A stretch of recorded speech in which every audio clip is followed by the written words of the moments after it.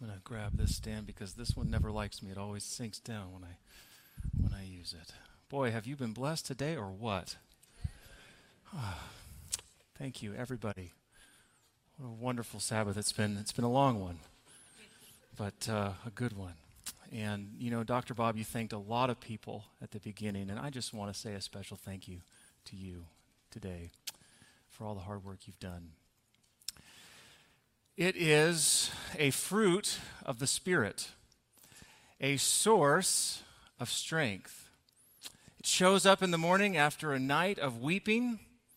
It's what Jesus longs to complete in us. Its purest form can even come amid trials of many kinds. No one can take it away from us, and it will be our everlasting crown in Zion. Joy. Joy. Boy, as I was reviewing those references in Scripture and looking up many more, it became clear that our level of joy is something that God cares a lot about. In fact, I would say one of his highest priorities is giving us joy, which is not an easy task. Our world is filled with people who are moody and fickle and stubborn. And that just describes my wife's husband. We are not easy people to please. You know, I read something the other day from a neuroscientist that said our brains are hardwired to focus on the negative, that it takes just 3 seconds for a negative memory to imprint on the brain, but 14 seconds for a positive one. Our minds are wired to focus on all that is bad in the world, and it doesn't help that there is a lot of bad in the world. Add to that our 24/7 digital news cycle, which is an economic model built to profit off our tendency to latch on to the negative. Add to that the anxiety of the holidays. For some, Christmas is the most wonderful time of the year. For others, it's the most stressful. Add to that our own personal misfortunes and heartaches and struggles, and it becomes a pretty uphill battle to find joy. Is joy really possible considering who we are, the circumstances of our world, the circumstances of our lives? Absolutely. Absolutely it is. And it's all because of the one whose birth we celebrate this time of year. In fact, when we go and reread the story of his birth right from the beginning, he makes sure to know that I am bringing some serious joy into this world. Dr. Hooray already read the scripture for us this morning. Hooray for Dr. Murray. Love that, Andrew.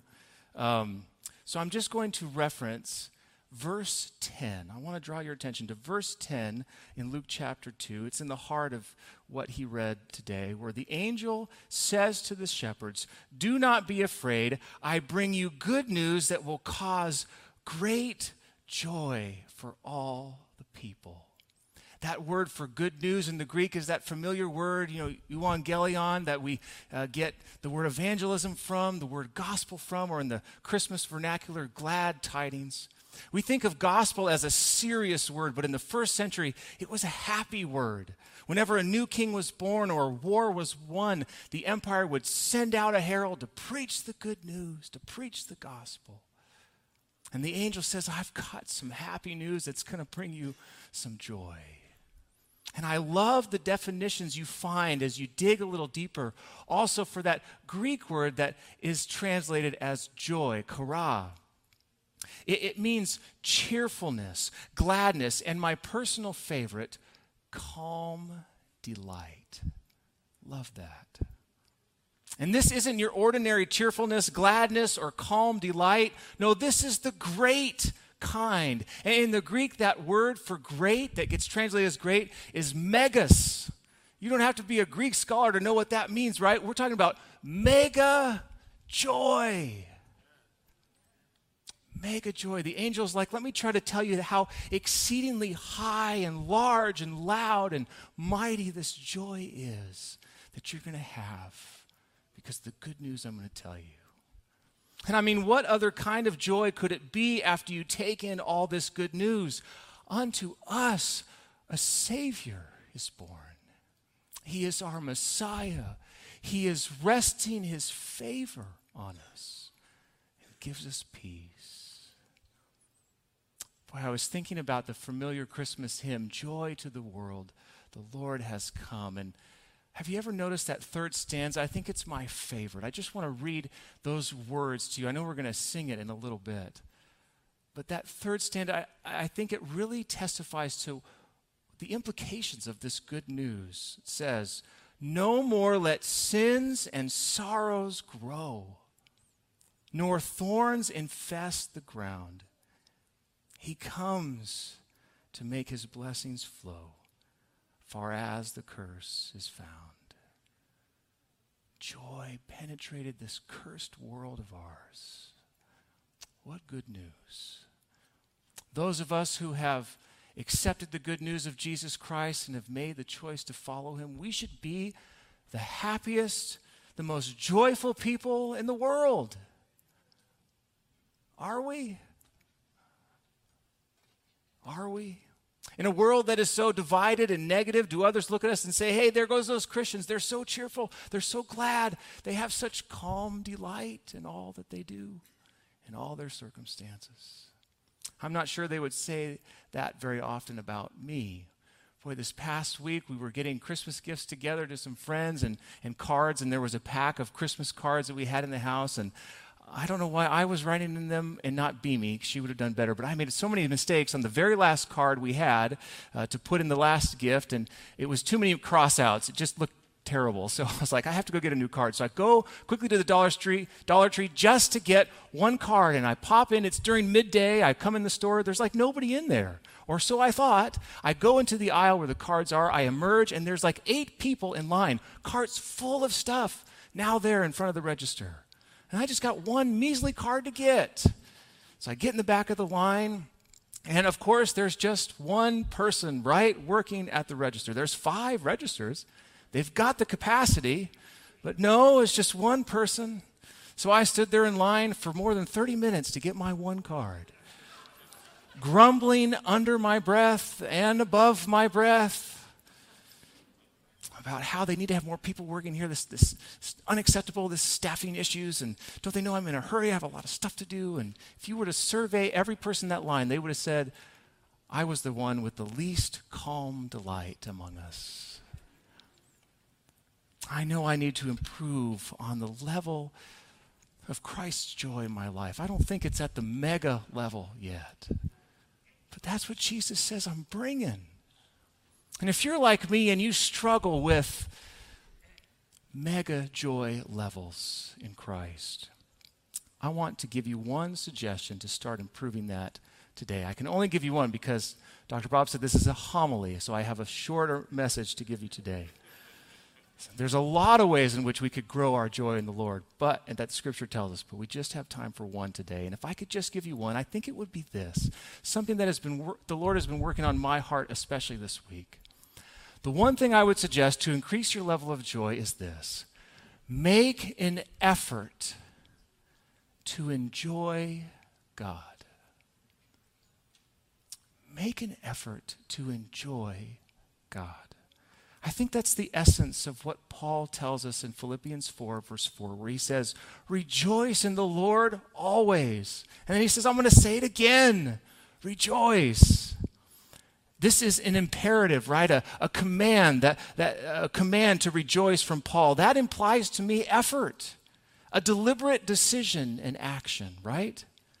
I love how Henry Nouwen says this. He says, joy does not simply happen to us. We have to choose joy and keep choosing it every day. It is a choice based on the knowledge that we belong to God and have found in God our refuge and our safety, and that nothing, not even death, can take God away from us. Or I love the way the theologian Richard Foster says it. He says, the decision to set the mind on the higher things of life is an act of the will. That is why celebration is a discipline. It is not something that falls on our heads. It is the result of a consciously chosen way of thinking and living. Rejoicing requires effort. But then I would say the key word in that little but powerful text is the littlest word we find in there. In. Rejoice in the Lord. I think that's the key thought. You know, I spend a lot of time, family, I know you do too. I spend a lot of time serving God. I spend a lot of time busy in ministry for Him. But I don't know if I spend a lot of time enjoying Him, delighting in Him. I especially was struck with this thought after I saw this short video that I'm going to play for you today, produced by Dr. Ronald Boyd McMillan. He's the director of strategic research from Open Doors International, the world's largest organization, maybe you've heard of it, assisting persecuted Christians worldwide. And so the context of what he talks about is always from the context of persecution. But what persecution brings us to, that principle that he's going to articulate, I think applies so well to our goal today of increasing our joy level with the Lord. Let's go ahead and listen to it.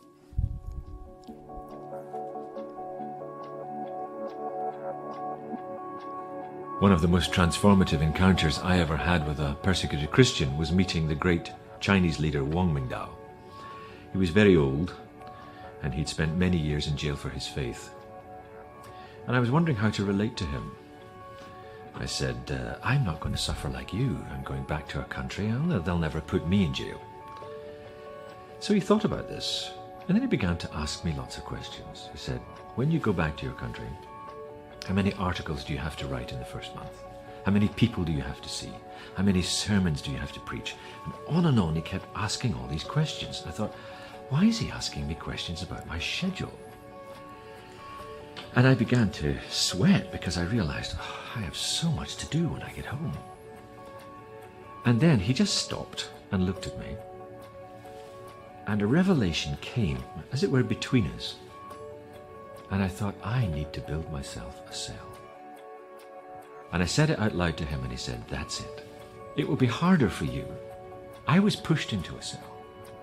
But you will need to build yourself one. And he said, think about what a cell is. It's a situation where it's just you and God and nothing else. That's it. So that's what happened to me. I was put into a jail cell in my 60s. I was at the peak of my powers. I wanted to write books. I couldn't. They wouldn't give me pen and paper. I wanted to study my Bible and write lots of sermons. I couldn't. They wouldn't give me a Bible. I wanted to go around the country and hold campaigns. I couldn't do anything. None of that was available to me. I just had to sit in the cell and get to know Jesus Christ. And he said that, over time, said it wasn't easy, over time that became the sweetest aspect of my life. All my life I had served Jesus Christ, but I had been working for Him. I'd not been really enjoying Him as a person. The cell forced me to, because there was nothing else. And that seems to be the key to the cell. A cell is what we build, or is built for us, where we push away all the distractions. We strip life down to its bare essentials. And it's just us and Christ and nothing else. As he was talking, I realized that that's really what persecution does. It's one of the great spiritual secrets of persecution. Not that persecution is great in itself, it's what it brings about. It simplifies life. It strips life down to a situation where it's you and Christ and no distractions. And so many of us live our Christian life thinking that we are serving God, when in fact we're not enjoying Him. We're not doing the one thing needful. We haven't stepped into the cell where I must go, where I can focus purely on Christ and no one else.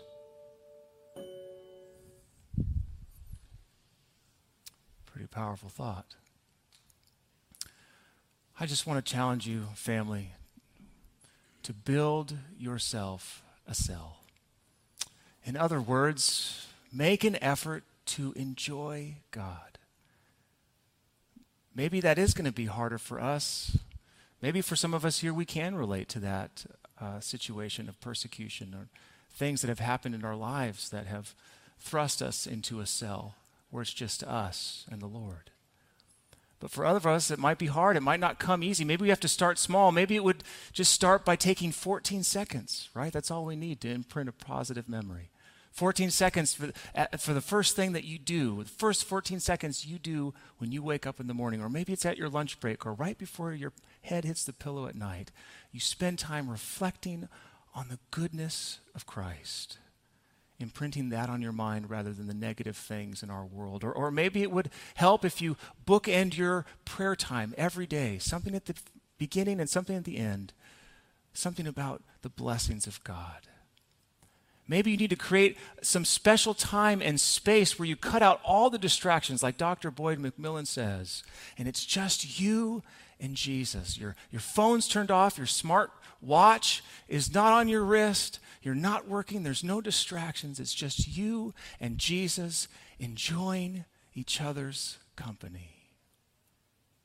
I don't know what method is going to be best for you, but I do know that if you build a cell with Jesus, you're going to have mega joy. Lord, we thank you for the joy that you bring into our lives, joy that only you can. May we be part of the creation, repeating the sounds of your joy in our life to the world. And Lord, help us, give us wisdom and strength to know how to increase the level of joy that you long to complete in us in our lives. In Jesus' name we pray. Amen.